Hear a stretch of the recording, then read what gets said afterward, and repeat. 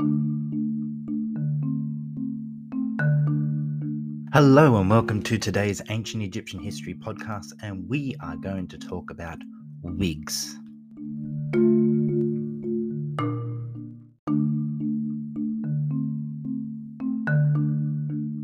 Picture this. Ka is getting anxious. He needs to make sure that he looks his best for tonight's event, a party at his friend's house. All sorts of people will be there, including some significant individuals, so he must present the best impression possible. He goes over to his chest, opens it, and takes out his best wig. It cost him a lot, but it was well worth it. He feels complete with his wig on. He also knows that he will be judged by it, and people will know just how important he is. He puts it on, adjusts it, and says to himself, "I'm ready." His wife Merit is going through the same situation and has the same thoughts about it. Men and women valued beauty and hygiene.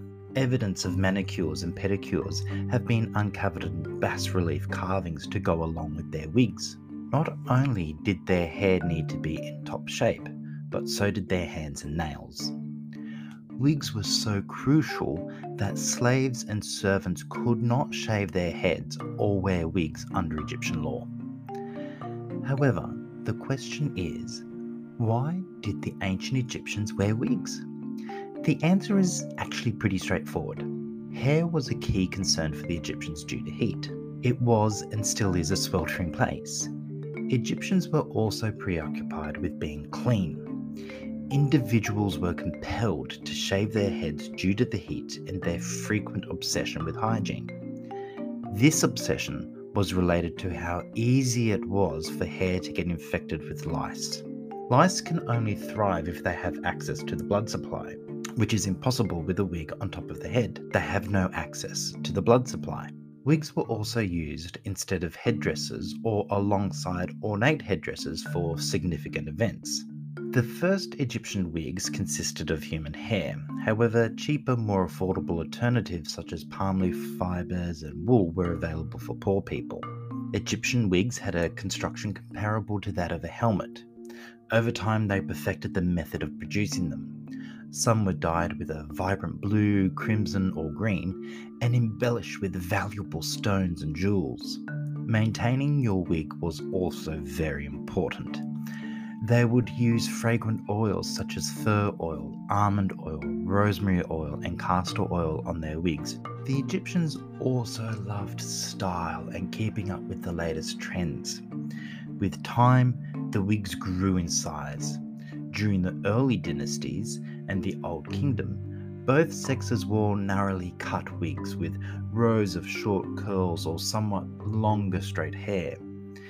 There were two kinds of wigs prevalent throughout the Middle Kingdom period, short and long-haired wigs. The hair had a part so that the brow was seen, while at the same time the ears and the back of the neck were tightly obscured. Hair coils dangling forwards over each shoulders were also trendy. Some women in later kingdoms grew their hair longer and wore wigs of increasing length and volume, showing their natural hair below. Wigs had grown exceedingly beautiful by the time of the New Kingdom and were woven with gold and diamonds. On the other hand, men's wigs got much longer in the front than in the rear and were much less voluminous. Even in death, they wanted to appear prosperous and have gorgeous hair, so people were frequently buried with their finest wigs after death to make an impression on the gods and those who were in the hereafter.